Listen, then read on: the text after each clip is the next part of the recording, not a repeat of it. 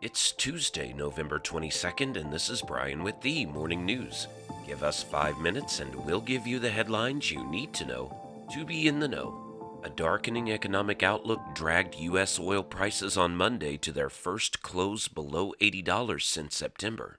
U.S. crude has now fallen for 4 consecutive sessions, extending a recent sell-off fueled by a surge in COVID-19 cases in China. The outbreak has tested Beijing's relaxation of pandemic controls, threatening to stymie economic activity along with the demand for oil and petroleum products such as diesel.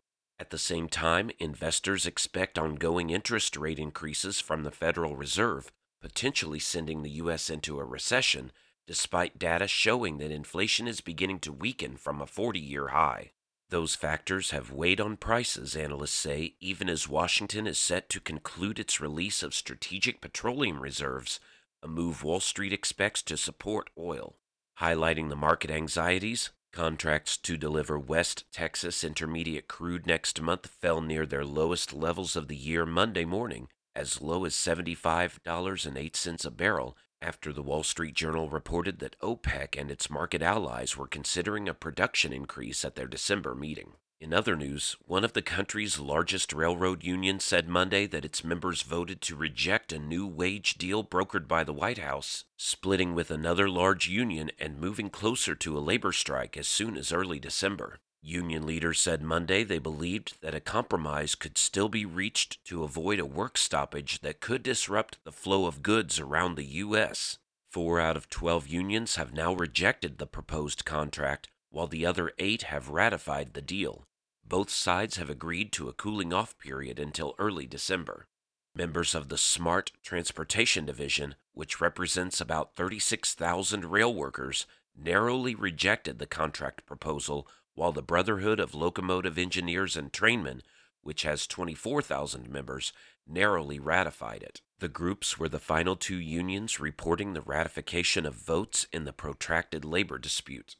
Around the world, Ukraine's military said it launched an operation to push Russian forces from a strategic peninsula on the country's Black Sea coast, as Kyiv looks to open up its besieged ports and build on significant gains through the country's south. Ukrainian forces have begun an assault on the Kinburn Spit, a strip of land jutting into the sea south of Mykolaiv that has been occupied for months by Russian forces cutting off access to the port city. The larger Kinburn Peninsula is a key strategic prize for Ukraine. The sliver of land lies at a key maritime choke point leading to the port cities of Mykolaiv and Kherson at the mouth of the 2 large rivers, the southern Buh and the Dnipro.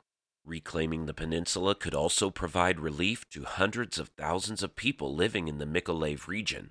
The near-constant Russian shelling has damaged schools, hospitals, grain silos, port infrastructure, and many civilian homes.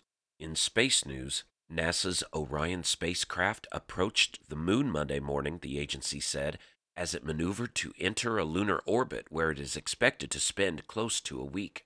Orion sped just 81 miles above the far side of the moon shortly before 8 a.m. Eastern Time, according to NASA's live stream. That distance is expected to be the nearest the uncrewed ship will come to the lunar surface during the nearly 26-day Artemis 1 mission that began Wednesday when NASA blasted Orion into space on top of a powerful Space Launch System rocket. The current Artemis 1 mission is designed as an intense flight test of the SLS rocket and the Lockheed Martin-built Orion ship, which in the future would transport astronauts.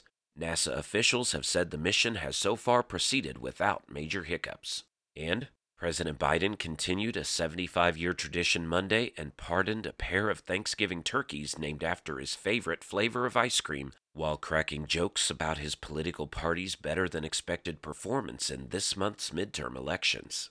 There's no foul play, Biden said. The only red wave this season's gonna be if German Shepherd Commander knocks over the cranberry sauce on our table. The 2 turkeys, who were named Chocolate and Chip, were driven up from North Carolina on Saturday, and each one weighed nearly 50 pounds. I hereby pardon Chocolate and Chip, Biden declared. Now you know, and you're ready to go with the morning news. Share this with a friend and subscribe to us wherever you listen to your favorite podcast. You can also sign up for our newsletter at themorningnews.com. Thank you for listening.